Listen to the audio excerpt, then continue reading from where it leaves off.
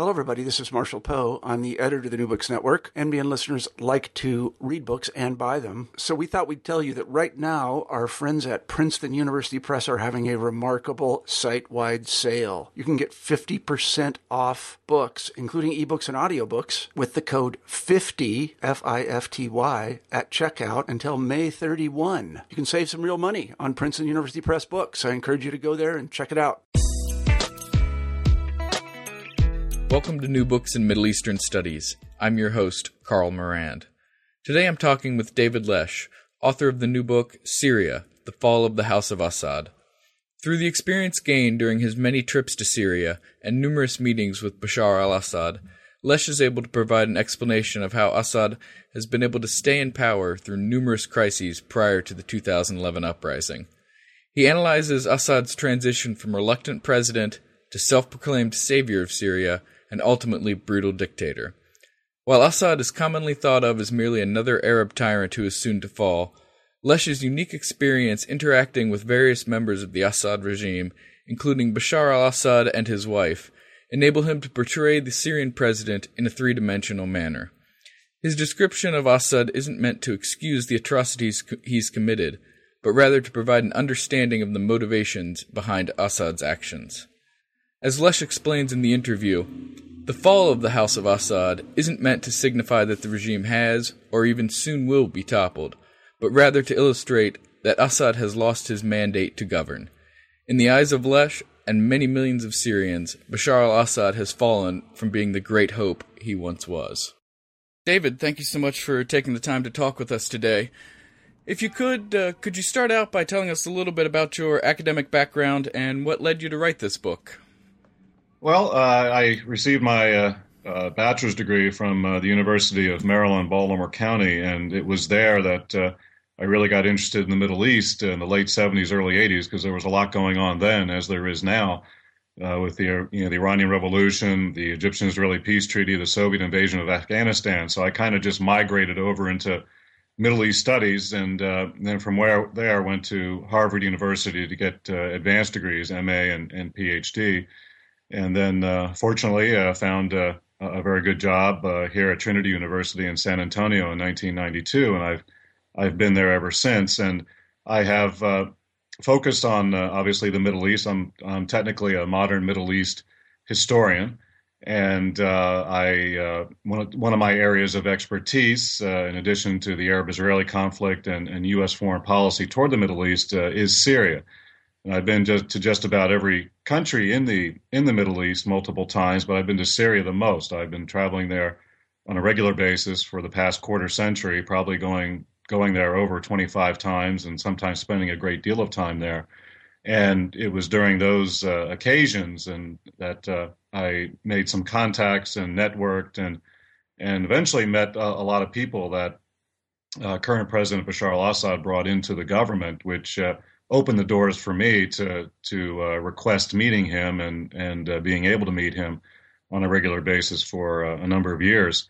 And I think that's one of the main reasons why I wrote this book, Syria, The Fall of the House of Assad, not only to shed light on the uprising itself, the causes and consequences, the domestic, regional, and international dimensions of the conflict, but I thought, what I have to offer that's unique is my knowledge of him and the Syrian leadership in general, who I also got to meet on a regular basis, to shed light on their motivations, how they see the world, why did they make the decisions they made in terms of not making the reforms that many people demanded and of course, sanctioning the brutal crackdown that's now 18 months later. So I thought that's, what I could offer, especially in the West, because we just don't have an accurate picture of how Syria and how Syrians, and particularly the Syrian leadership, see the world.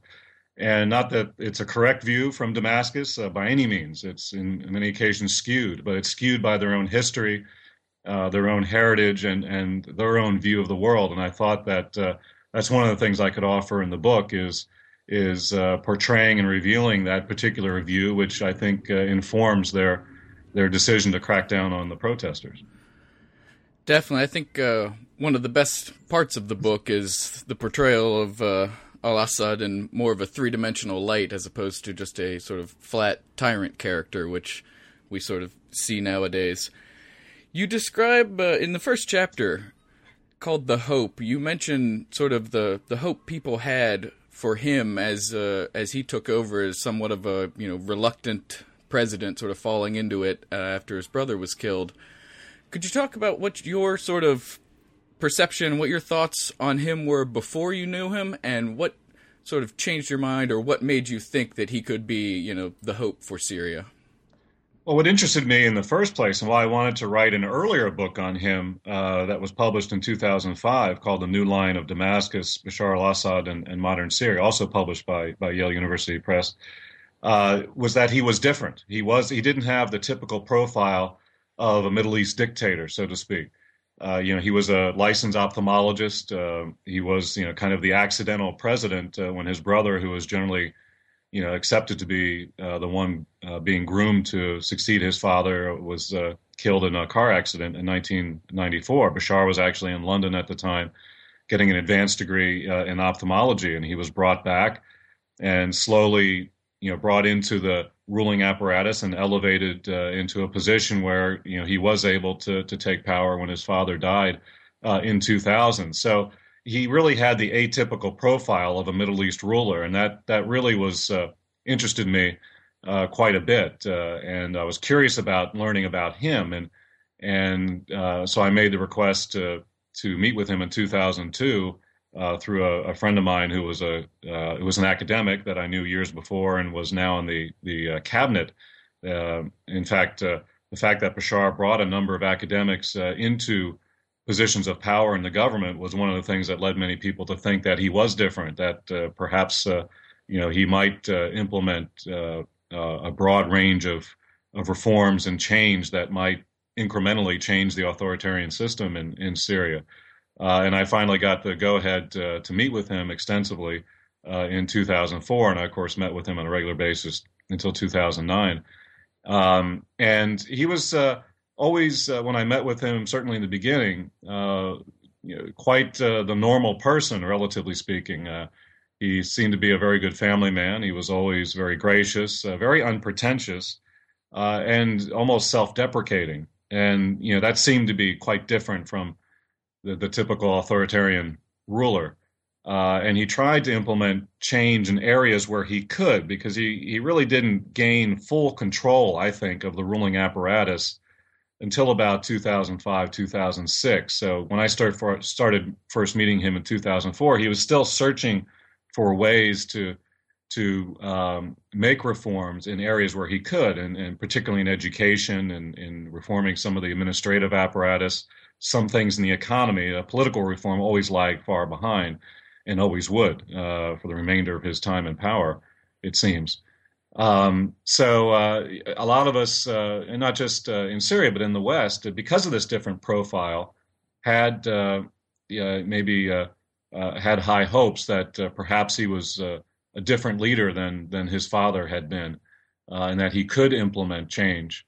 I think, however, and I remember writing about it at the time, and much more so later on, that I think expectations in the West were too high for him. In fact, the first time I met with President Assad, I half jokingly mentioned to him that the worst thing he did was make it known in the West, or make it known that he liked Phil Collins music. And of course, in the West, that which was widely disseminated, and everyone.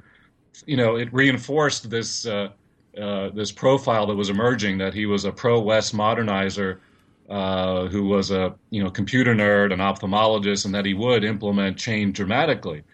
And I remember thinking at the time and thereafter that was missing the point a little bit. He was different in many ways, but he wasn't in other ways. I mean, it wasn't the 18 months he spent in London that was the formative period of his life. It was being the son of Hafez al-Assad. It was being a child of the Arab-Israeli conflict and the superpower Cold War and all the tumultuous events in Lebanon.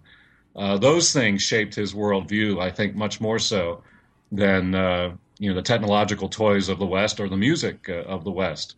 And unfortunately, I think the the expectations were too high in the West, and maybe even in Syria itself. And when those expectations are that high, you're bound to disappoint. And the level of disappointment is going to be deeper. And I think that's what happened fairly early on. You mentioned his time in London, and as you point out in the book, that lots of people sort of hoped or assumed that because he had lived in the West, and I think that's a notion that is applied to other leaders in the Middle East as well, is that they've spent time in the West, so they're going to be significantly influenced by it. Do you think his time in London had much influence on him at all? Did you notice any sort of influences or anything that he brought back from his time there?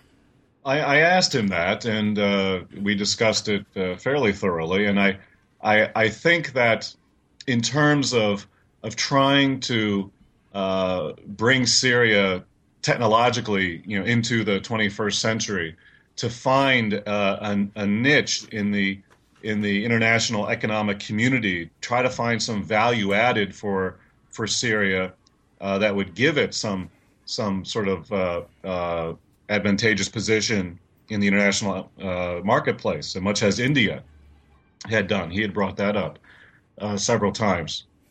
So I think it had that type of effect in terms of improving the technology, the infrastructure, the economy of Syria. But I don't think the politics and the democracy and so forth in existing in England and elsewhere in the West had as much of an effect on him. I think it did to a certain degree, and I think in the beginning he tried to some political reforms in what was called the Damascus Spring soon after he came to power, but that was turned around very quickly, as most of the old guard, so to speak, that had been in positions of power in Syria for decades. They realized that would undermine their positions, their socioeconomic and political positions, and so there was a retraction from that brief opening. And I think Bashar realized then and there that there's only so much he could do in terms of political reform, and so he must therefore concentrate on these other types of reform that unfortunately over the years tended to accrue more to the elite classes in Syria, that tended to reinforce and expand the gap in the distribution of wealth and socioeconomic status between this elite and the rest of the country. You mentioned that during the first few years of his presidency, he didn't have much control over the sort of the security establishment, but that he eventually sort of took over and, gained their respect and gained the authority. He then had some sort of big tests during the middle of the 2000s with the Hezbollah conflict with Israel and also with the Hariri assassination. How much influence and control do you think he had over Hezbollah at the time? And was he really the one sort of calling the shots there, or was that other forces? Yeah, no, I think his father had a much more controlling relationship with Hezbollah. In fact, many people would say that the relationship went in reverse, whereas, in the 90s, Syria was the senior partner and Hezbollah the junior partner. By 2005, 2006, 2007, certainly after the Israeli-Hezbollah war in the summer of 2006, that it had flipped, and that Hezbollah actually was now the senior partner because of the popularity of its leader, Hassan Nasrallah, and that Syria was the junior partner. So Hezbollah had a great deal of independence in the actions it was undertaking. And if anything, Bashar al-Assad and the Syrian regime were riding on the coattails of his popularity after 2006 for a number of years. So they have some influence, the Syrian regime does, because, the Iranian money and training and arms tends to be funneled through Syria. So Syria, through that alone has some sort of influence. But Hezbollah, I think, has still provided Syria with a conduit of influence in Lebanon after the Syrian troops evacuated Lebanon following the Hariri assassination. So Hezbollah, in many ways, has almost been, as important, or maybe even more important to Damascus than the other way around. You mentioned an incident in 2007 when you were traveling to Syria for a scheduled meeting with the president, and you were actually detained at the airport and interrogated for several hours. I was wondering if you could go into more detail about that, because it sounds like a very fascinating story. Yes, most of the times I've visited Syria when I met with the president and had a scheduled meeting with him, I would be met right off the plane, right on the tarmac by cars from the office of the president, protocol officers, and I'd be taken to the hotel. Every now and then that didn't happen because if there was another leader in town or the protocol office was otherwise occupied, and I'd have to go through customs like everybody else. So on this occasion, in November 2007, when I arrived with a scheduled meeting with the president, there was nobody meeting me at the airport. So a little disappointed, obviously, but I realized that wasn't terribly unusual. So I went through customs, and when I went to the customs officer, he said basically I was blacklisted, and he confiscated my passport, and then I got taken to this little room by security, which is part of the Mukhabarat, the security services in Syria. There are many different branches of the security services, and airport security is one of them. And I was brought into a room. There were several officers, and there was one colonel who asked me a series of questions and doubted that I was, there to meet with the president. He was asking me why I was there and what I was up to and all of these things. And it was interesting. I was seated in a very low chair, and they were all in very high chairs. And he twirled what I guess was a loaded gun in front of me, almost like Russian roulette, trying to intimidate me. And I didn't get too worried about it. I kind of understood what they were trying to do, and I thought probably the worst thing is that I would just be kicked out of the country.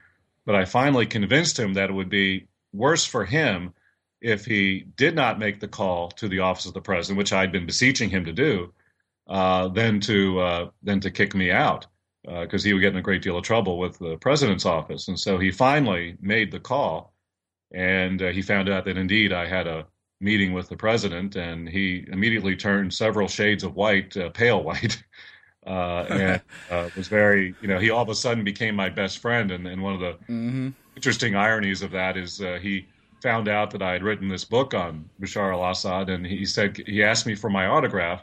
He didn't have a piece of paper, so he gave me the actual list of blacklisted people on which my name appeared, and so I autographed that for him. So I finally made it through, but I saw the president early the next morning. And of course, one of the first things he always asked was, "How was your trip?" And I said, "Well, other than the 3-hour, interrogation at the airport, it was just fine." And he was aghast and appalled by all that. And he gave an order that, to somebody who said, "Oh, this will never happen again." Of course, it happened again in February, a few months later. So even the president's decrees don't sometimes get followed or make it through to the security officers. Although that detention was not, was nothing too severe. And I remember telling him when we were discussing this situation, I told him, Mr. President, you really need to get control of these guys because it could come back to haunt you. And he said he knew that they engaged in excesses from time to time, but his position was always that it's a necessary evil in a dangerous neighborhood. And to some extent, that is true. It is a dangerous neighborhood, and there are threats, internal and external. And he'd just been through a number of threats and attempts by the West to overthrow him. But, in my mind, it was, a kind of abdication of power to the Mukhabarat, to the security services. And he was giving them way too much leeway, and that ultimately that could hurt him, and by them engaging in these excesses that in the right conditions could come back to unseat the regime and cause a rebellion. And in a way, that's exactly what happened, because it was the hubris of the security services in roughly handling those children in Daraa in March 2011 that lit the fire of the rebellion in Syria and allowed the Arab Spring to seep into Syria. And so, he, in my mind, he acquiesced to that level of autonomy on the part of the Mukhabarat, and he never really attempted to gain control over them. He accepted that notion that they had to maintain this type of leeway and power in order to protect the regime. instead of trying to curtail their power and change the nature of the authoritarian system. At what point do you think Bashar al-Assad sort of made the switch from the reluctant president who's just sort of thrust into this job and sort of doing his duty for his family and for his country to really taking control and sort of, as you allude to several times in the book, sort of feeling like it's his destiny, that he's supposed to be the savior for Syria? I think I suspect it started to happen particularly after the Hariri assassination in 2005, and having survived, the worst the international community could do to him in the aftermath of that. He was internationally isolated. The U.S. and its allies were actively trying to overthrow him, basically, and he survived that. And then you had the Israeli-Hezbollah war, and riding the coattails of popularity of Hassan Nasrallah.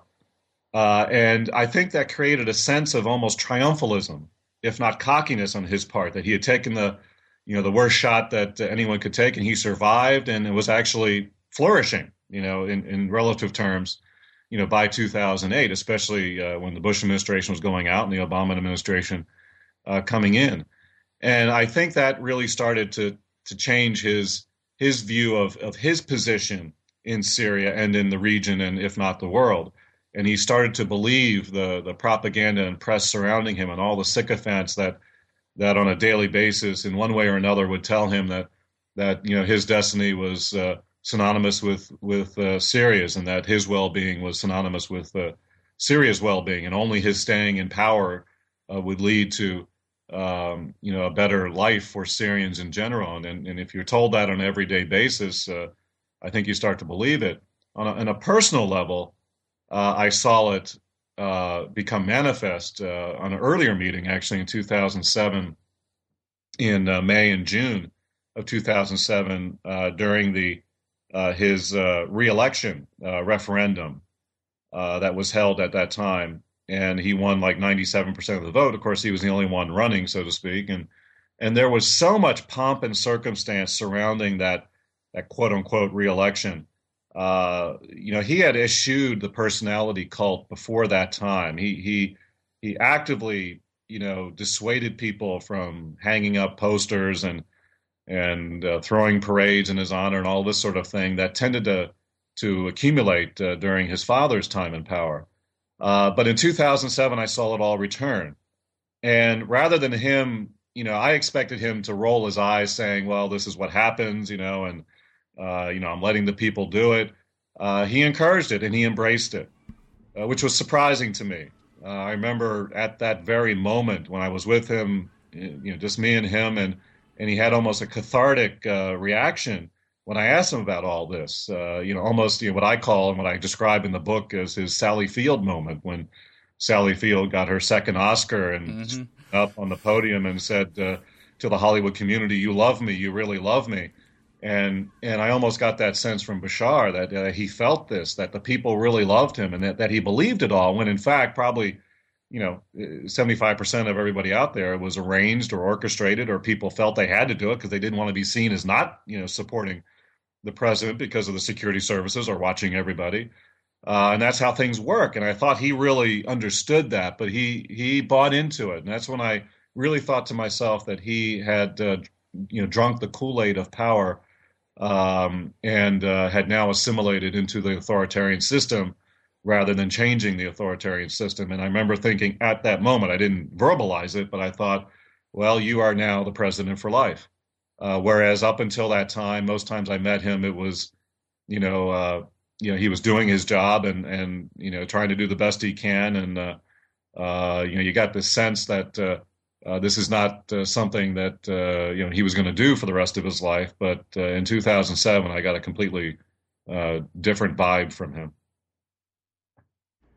Based on that and his sort of acceptance and belief that he had become president for life, do you think if he could go back in time and, at the beginning of the Arab Spring, see what's happening in Egypt and Tunisia and Libya, do you think he would do anything differently than he's done, or do you think he would follow the same course that he's chosen? I think he'd follow the same course he's chosen. I think from the very beginning, he saw this as a security solution. He was very much taken off guard and very surprised by how the Arab Spring hit Syria. He was making comments, and his spokespeople were making comments. Just before it broke out in Syria, they were actually showing support for the protesters in Egypt and Tunisia and elsewhere. And he felt very secure in his position. He thought he was popular beyond condemnation. He thought that because he had opposed Israel and the United States consistently, that would be enough to prevent the Arab Spring from coming into Syria. But he misread the situation, as many people did, he failed to really comprehend the socioeconomic rationale and reasons and causes of the uprising, and the level of political repression that over the years that people had been getting more and more tired of, and that the Arab Spring had broken the barrier of fear from many Syrians because they saw what was happening in other countries and dictatorial regimes being overthrown. So he failed to really understand all of that. But on the other hand, I think that the way he had, evolved in the position itself, the way he and his supporters see the world, they really do believe, as he said in his first speech addressing the uprising on March 30th, 2011, that the uprising is being caused by conspirators from the outside and armed gangs and who are working with pernicious and dangerous outside forces like the United States and Israel and Saudi Arabia and others. Many people thought that was a blatant misdirection from the real socioeconomic causes of the uprising, but I contend that the Syrian leadership, and most importantly Bashar al-Assad, actually believe that more than most people would think, because of this evolution of how they see the world and how Syrians have such a paranoid view, and not just the leadership, but most Syrians in general have such a paranoid view of the outside world. And that's just developed from their own history and their own experiences, because there just have been enough, imperialist and great power machination inside Syria over the decades since it became an independent country in 1946. There's been enough of that to convince people that it happens all the time. And I think that's what many people in Syria, the so-called silent majority, they're loath to join the uprising, because they've enjoyed the stability and security that the Assads have provided them over the decades, fighting this type of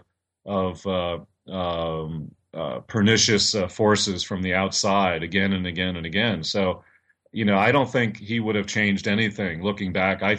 Maybe some things in terms of military strategy or security strategy, but overall, I really do believe if I saw him today, he would tell me he's saving the country from itself, even, that he knows better, and that what he's doing is the right thing for the country in the long term. Compared to many of the other leaders that are facing popular uprisings in the Middle East, he's been in power a relatively short amount of time.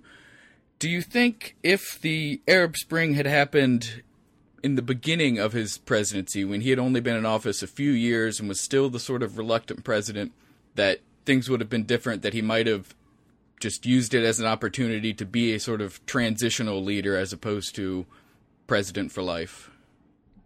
That's an interesting question. I think it could have gone one or two ways.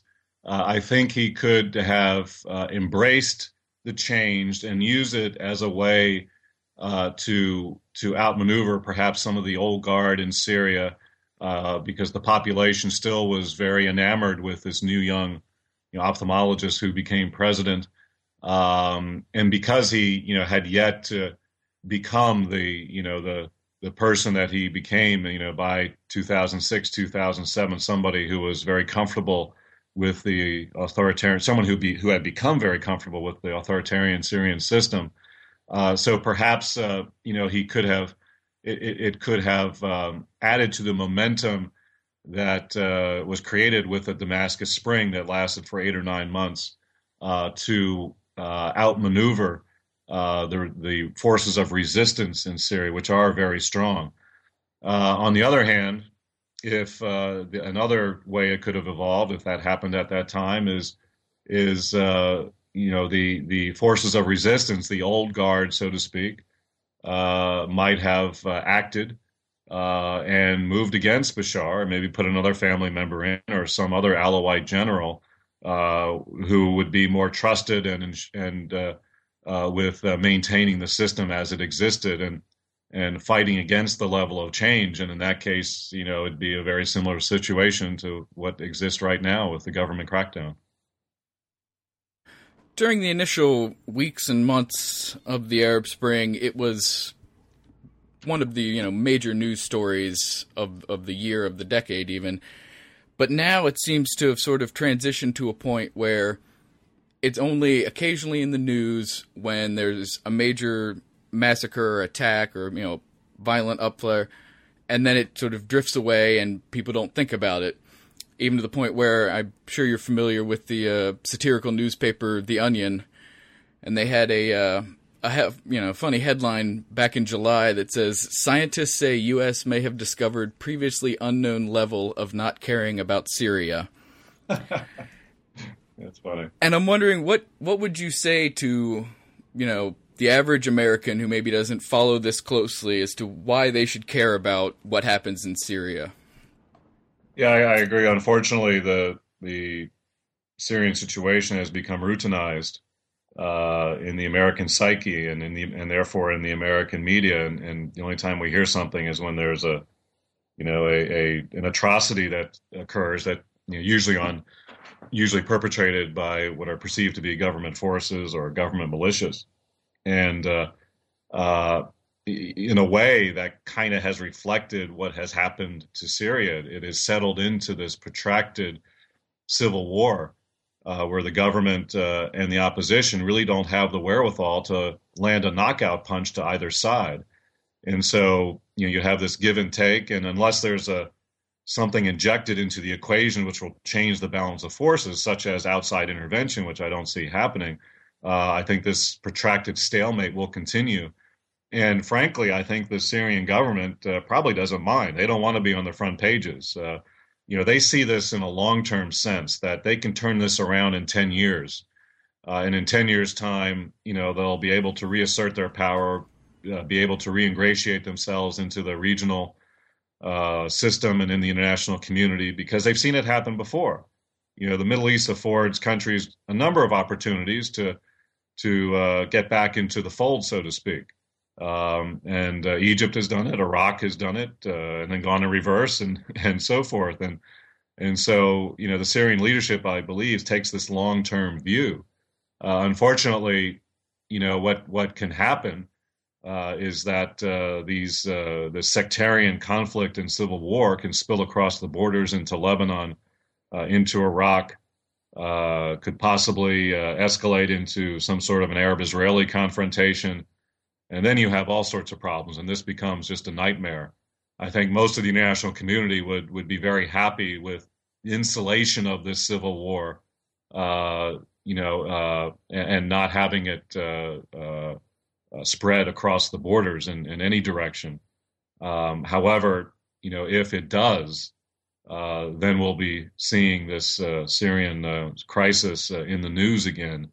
And not in a very good way, and it will place the international community and the United States in a very difficult, or more difficult position than it already has been in terms of making the decision on whether or not to intervene militarily or send forces in to separate other forces. And so that could be very dangerous and of course something that I think most people want to avoid. I think most of the international community from the very beginning wanted the Syrian situation just to go away, just to fizzle out. They were hoping beyond hope, in retrospect, that Bashar al-Assad would make the reforms necessary that would at least split the opposition, and Bashar's forces could take care of the rest. That's why they gave Bashar al-Assad a lot of rope in the beginning, and why it took several months until President Obama and the European Union finally made the decision that Bashar al-Assad had to go. Because they realized that he wasn't making that choice, that in fact he had chosen the security solution. But Syria has become so entangled in regional and international politics that the slightest disruption to this stalemate could spread diplomatically and militarily beyond Syria's borders. And as I said earlier, then we'll be seeing it in the news every day again, and not in a good way. Well, you mentioned that President Obama and European leaders have said that Bashar al-Assad has to go, and many have said that it's a matter of if or a matter of when and not if. But you say in the book that the regime has engaged in a Machiavellian calibration of bloodletting, enough to do the job, but not enough to lose what international support remained.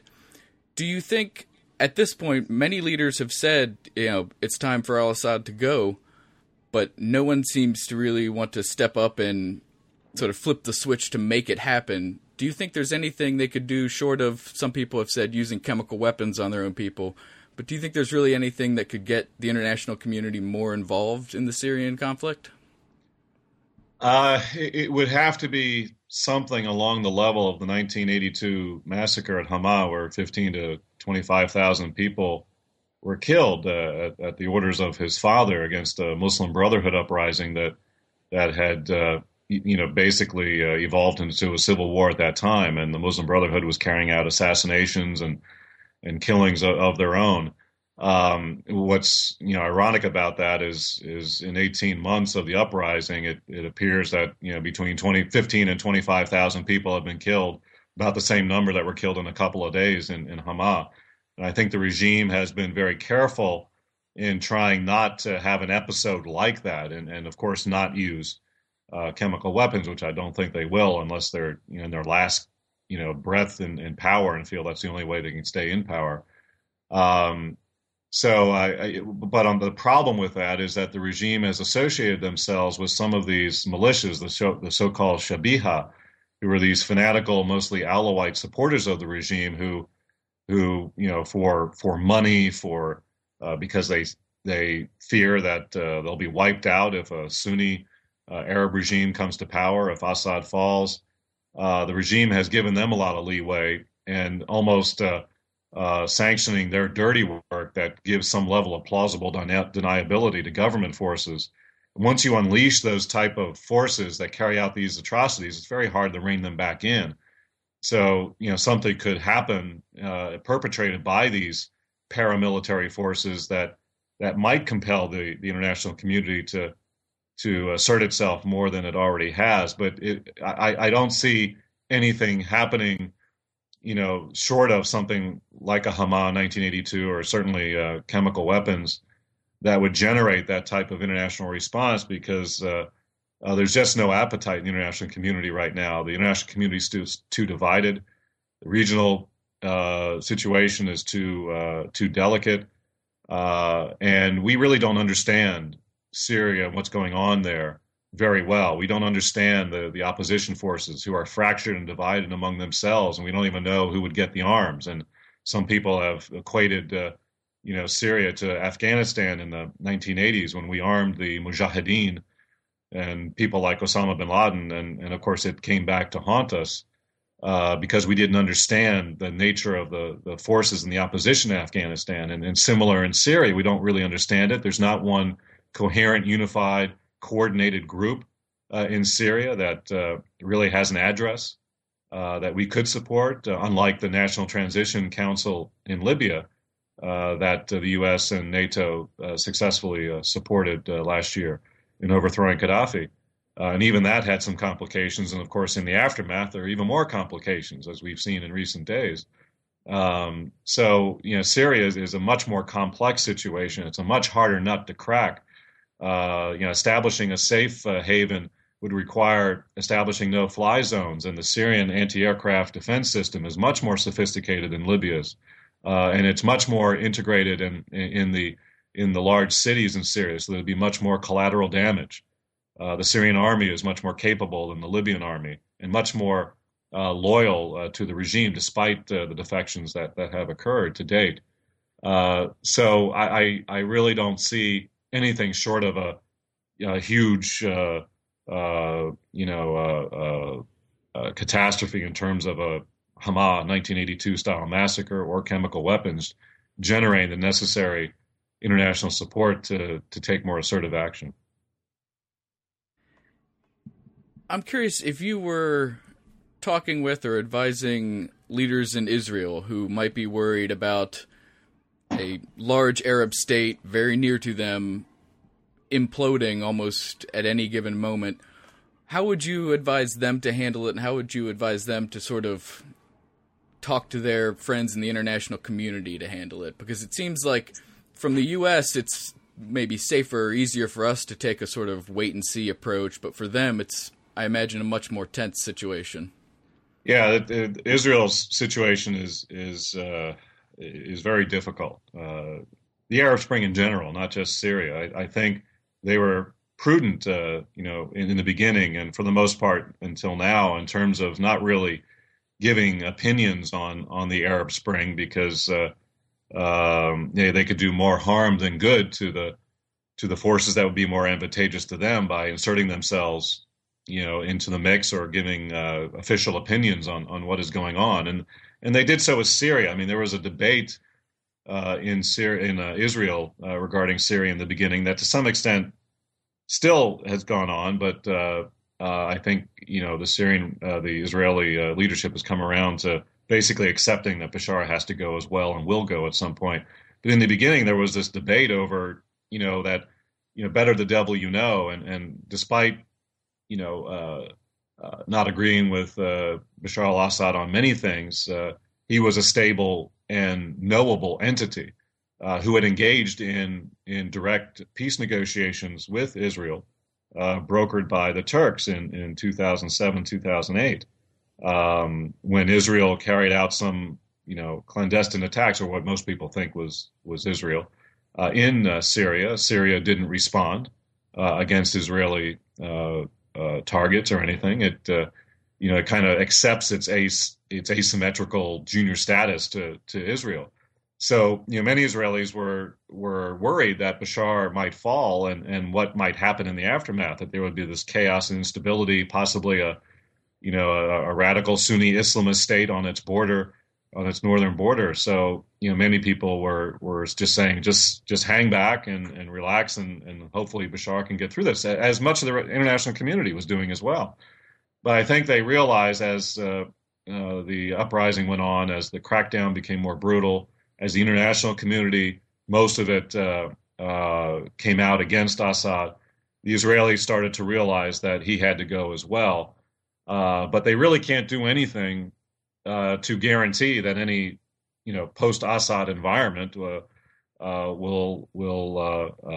be advantageous for them or be a stable environment where they wouldn't have to worry too much. They've already, I'm sure, engaged in beefing up their defenses on their northern border in the Golan Heights against Syria.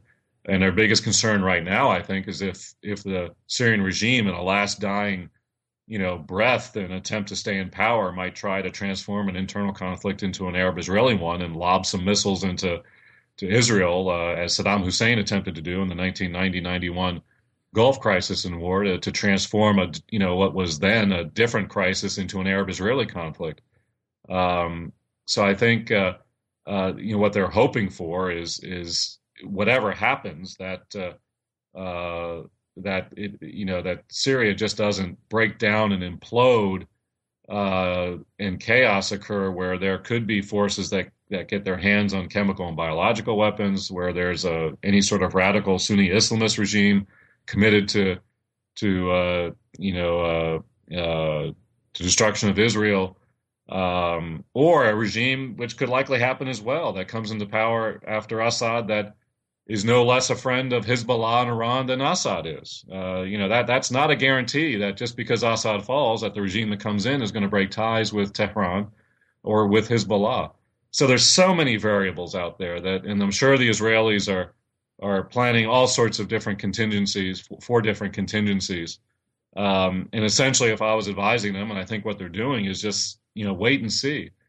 Some elements in Israel late in the past week or so have come out and tried to encourage the U.S. to intervene more directly on behalf of the Syrian opposition, but I don't think that's the official government view. It's just some of the more right of center elements in Syria and in Israel are advocating that.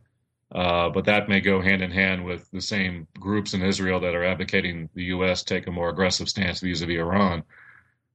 So it's Israel's in a very, for them, difficult position where they have to be fairly passive and wait and see rather than taking action.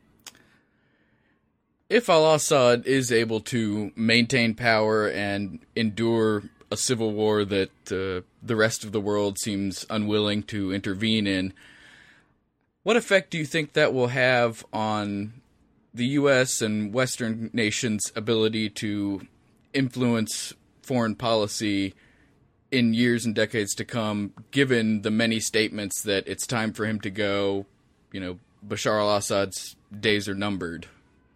Yeah, I think if Assad somehow survives, and which is plausible, I don't think he will ever have the level of control that he had during his first 10 years in power.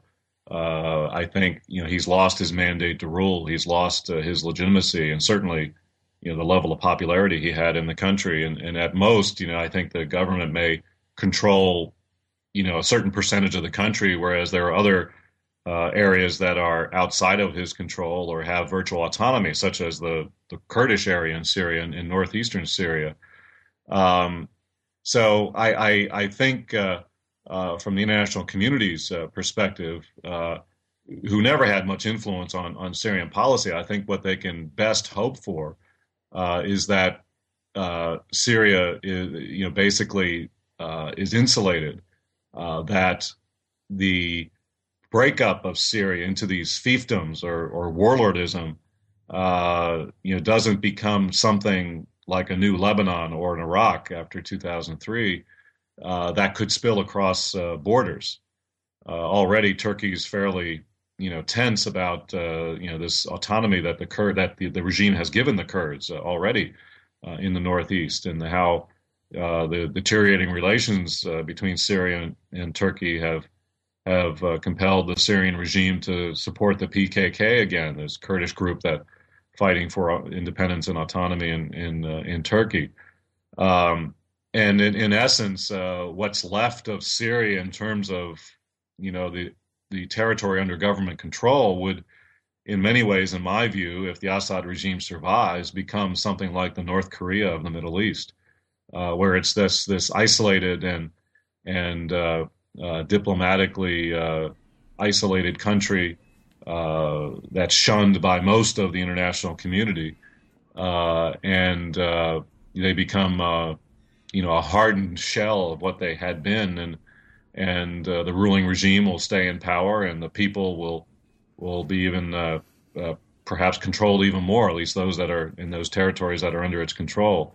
So it's not a very pretty picture, and this is why ultimately what might have to happen for Syria, for the Syrian people in general, is for one side, particularly the opposition side, to win at some point, particularly if it's more of a Syrian solution to this. And this may take a long time.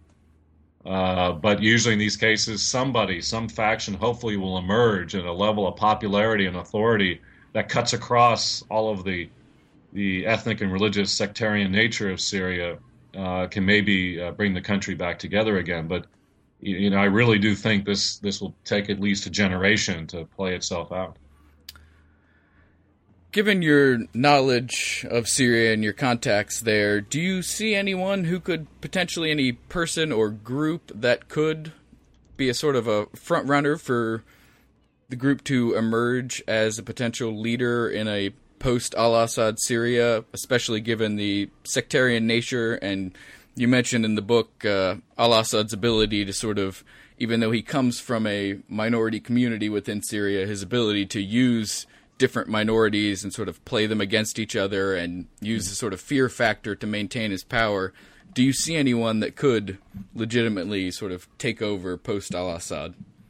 Not really, unfortunately. The opposition is so divided amongst themselves. They've been fractured in many different ways. There's many different fault lines in the opposition between the more Islamist groups and the more secular ones, between those opposition groups that are on the outside and those that are fighting and dying on the inside. And that's a huge gulf. That's a huge fault line that will be very difficult to overcome. And then those that want perhaps a more negotiated solution, and the increasing majority that want a more militaristic solution to this. And then there are personal antagonisms. There are antagonisms that were exploited and developed by the regime over the decades. So that's why there really hasn't been any generally accepted group that has been able to unify all these different groups together against the regime. Even the United States has kind of moved away from the Syrian National Council, which had generally been the group that most of the international community accepted as the interlocutor for the Syrian opposition. There are a few individuals, such as Michel Kilo, Riyad Saif, Riyad Turk, who had opposed the Assads for years and were, in and out of prison over the years, and they had been part of parliament as well. So they are respected senior statesmen, but who could perhaps bridge some of these gulfs and these fissures between all these different opposition groups. But on the other hand, it's become so militarized in the opposition, as well as in the government. It's become such an existential conflict that many of these individuals who gained such respect and who have been calling for a negotiated solution maybe have been discredited and delegitimized because it has become so militarized on each side.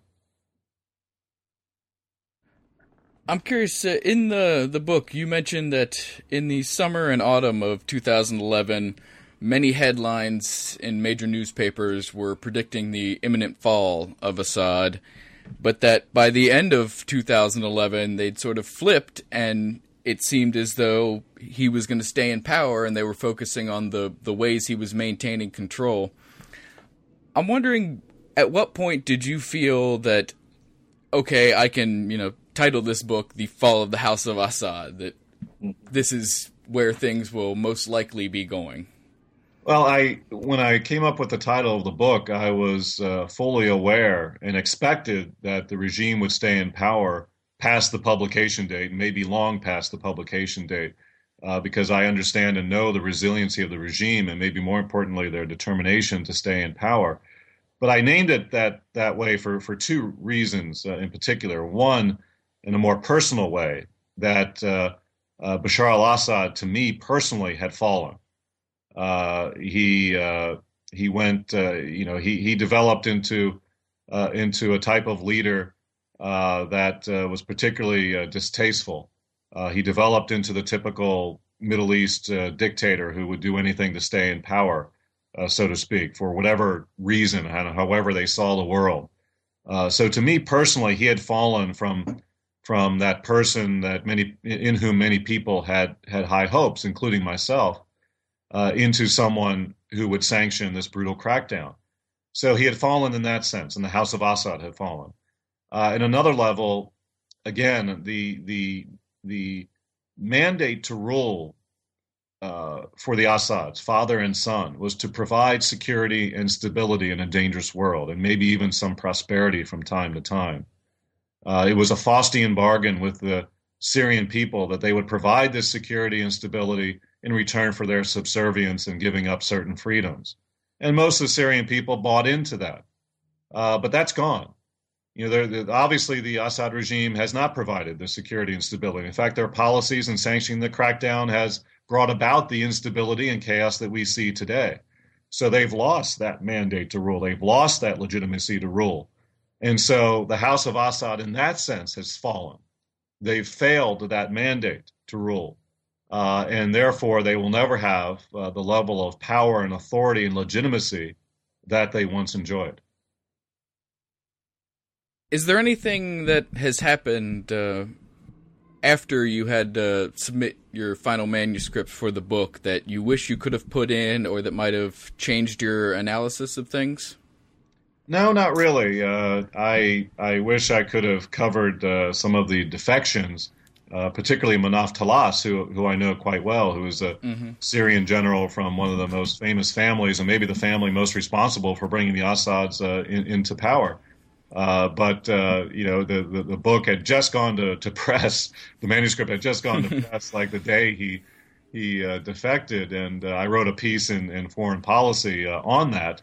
And again, to really counter what the international community and the Syrian opposition were saying, because the international community and opposition were saying this is the beginning of the end, yet again saying that it's the beginning of the end for the Assad regime, the edifice is cracking, and so forth and so on. And what I wrote in that article and what I would have written in the book is that Manaf Talas had been marginalized within the inner circle for a number of years. And that he was Sunni. He wasn't part of the Alawite inner circle. That also includes some Sunnis as well. So, while a spectacular defection on the surface, it really didn't hurt the functioning of the inner circle of the regime. Therefore, this was not the beginning of the end, and the edifice of the regime actually was quite strong, and same with some other high-profile defections. Although it creates this image that perhaps it's cracking, which in itself can be very devastating to the regime. On a real level, the regime was staying together and hanging together because they all feel they're in the same boat and they'll sink or swim together. Much more cohesively than that which we observed in places like Egypt and Tunisia and Libya. Mm-hmm. Well, I remember the Talas defection, and it seemed like that was yet another event where it might be the House of Cards is about to fall, and then a few days later it seems to sort of fade away. Yeah, well, I mean, what's interesting is that ever since probably October, ever since Gaddafi was found and killed in Libya, I've been asked on a consistent basis by some of the major media outlets in this country and in Europe for comments on what they were working on in terms of an obituary for Bashar al-Assad. They were, because they want to get one ready just in case when he falls, so they can publish it, and they want to get comments from Syrian analysts and so forth. And each one of them, I said, this is really premature. He's going to stay in power probably for much longer. I gave a few comments anyway, but obviously the many predictions that he was going to fall imminently were wrong. Well, I guess they were just hoping that you could see into the future and accurately predict his death. Right. Well, I guess if you name a book, The Fall of the House of Assad, they think I'm going to agree with them. Well, David, thank you very much for taking the time to talk with me today. If you could, before I let you go, could you briefly tell us what you're working on now, what upcoming projects you have? Well, I have a book that I edited along with my colleague Mark Haas that's called The Arab Spring, Change and Resistance in the Middle East, being published by Westview Press, and that's coming out in November. And Mark and I are very pleased with that book, and it's getting some very, very good initial reviews. And I think it gives a very readable assessment and examination of the Arab Spring throughout the Middle East, not only in the Arab countries who experienced the uprisings, but also the regional context and the international context, between the United States and Russia, Turkey and Iran and Israel and so forth. So I think it really gives a complete understanding of the Arab Spring, as we know it up till the writing. So I think it's still, even though there's a gap between the finishing of the book and the publication date, I think it still holds up very, very well. And then I'm also working on a book on the modern history of Syria, which is kind of a magnum opus, so to speak, of all the things I've written on Syria over the years, and that will look at the modern history of Syria from the late Ottoman period in the 19th century through the uprising, and maybe by the time it comes out, the end of the uprising. Excellent. Well, I'd love to talk to you again when that comes out. Sure, it'd be my pleasure. Well, thank you again for taking the time to speak with me today. Okay, thank you, Carl. Take care. You too. Bye-bye. Thank you for listening to another episode of New Books in Middle Eastern Studies. And thanks again to David Lesh for taking the time to talk with me today about his new book, Syria, The Fall of the House of Assad. You can follow New Books in Middle Eastern Studies on Twitter, where we are at New Books Mideast, as well as on Facebook. To send me your comments or to suggest an author or book for a future show, you can use the contact information on our website, newbooksinmiddleeasternstudies.com, where you can also find links to subscribe to our show. Also, if you enjoy the shows, please consider taking a moment to rate and review them on iTunes, which will help more people find our shows. Thank you for listening.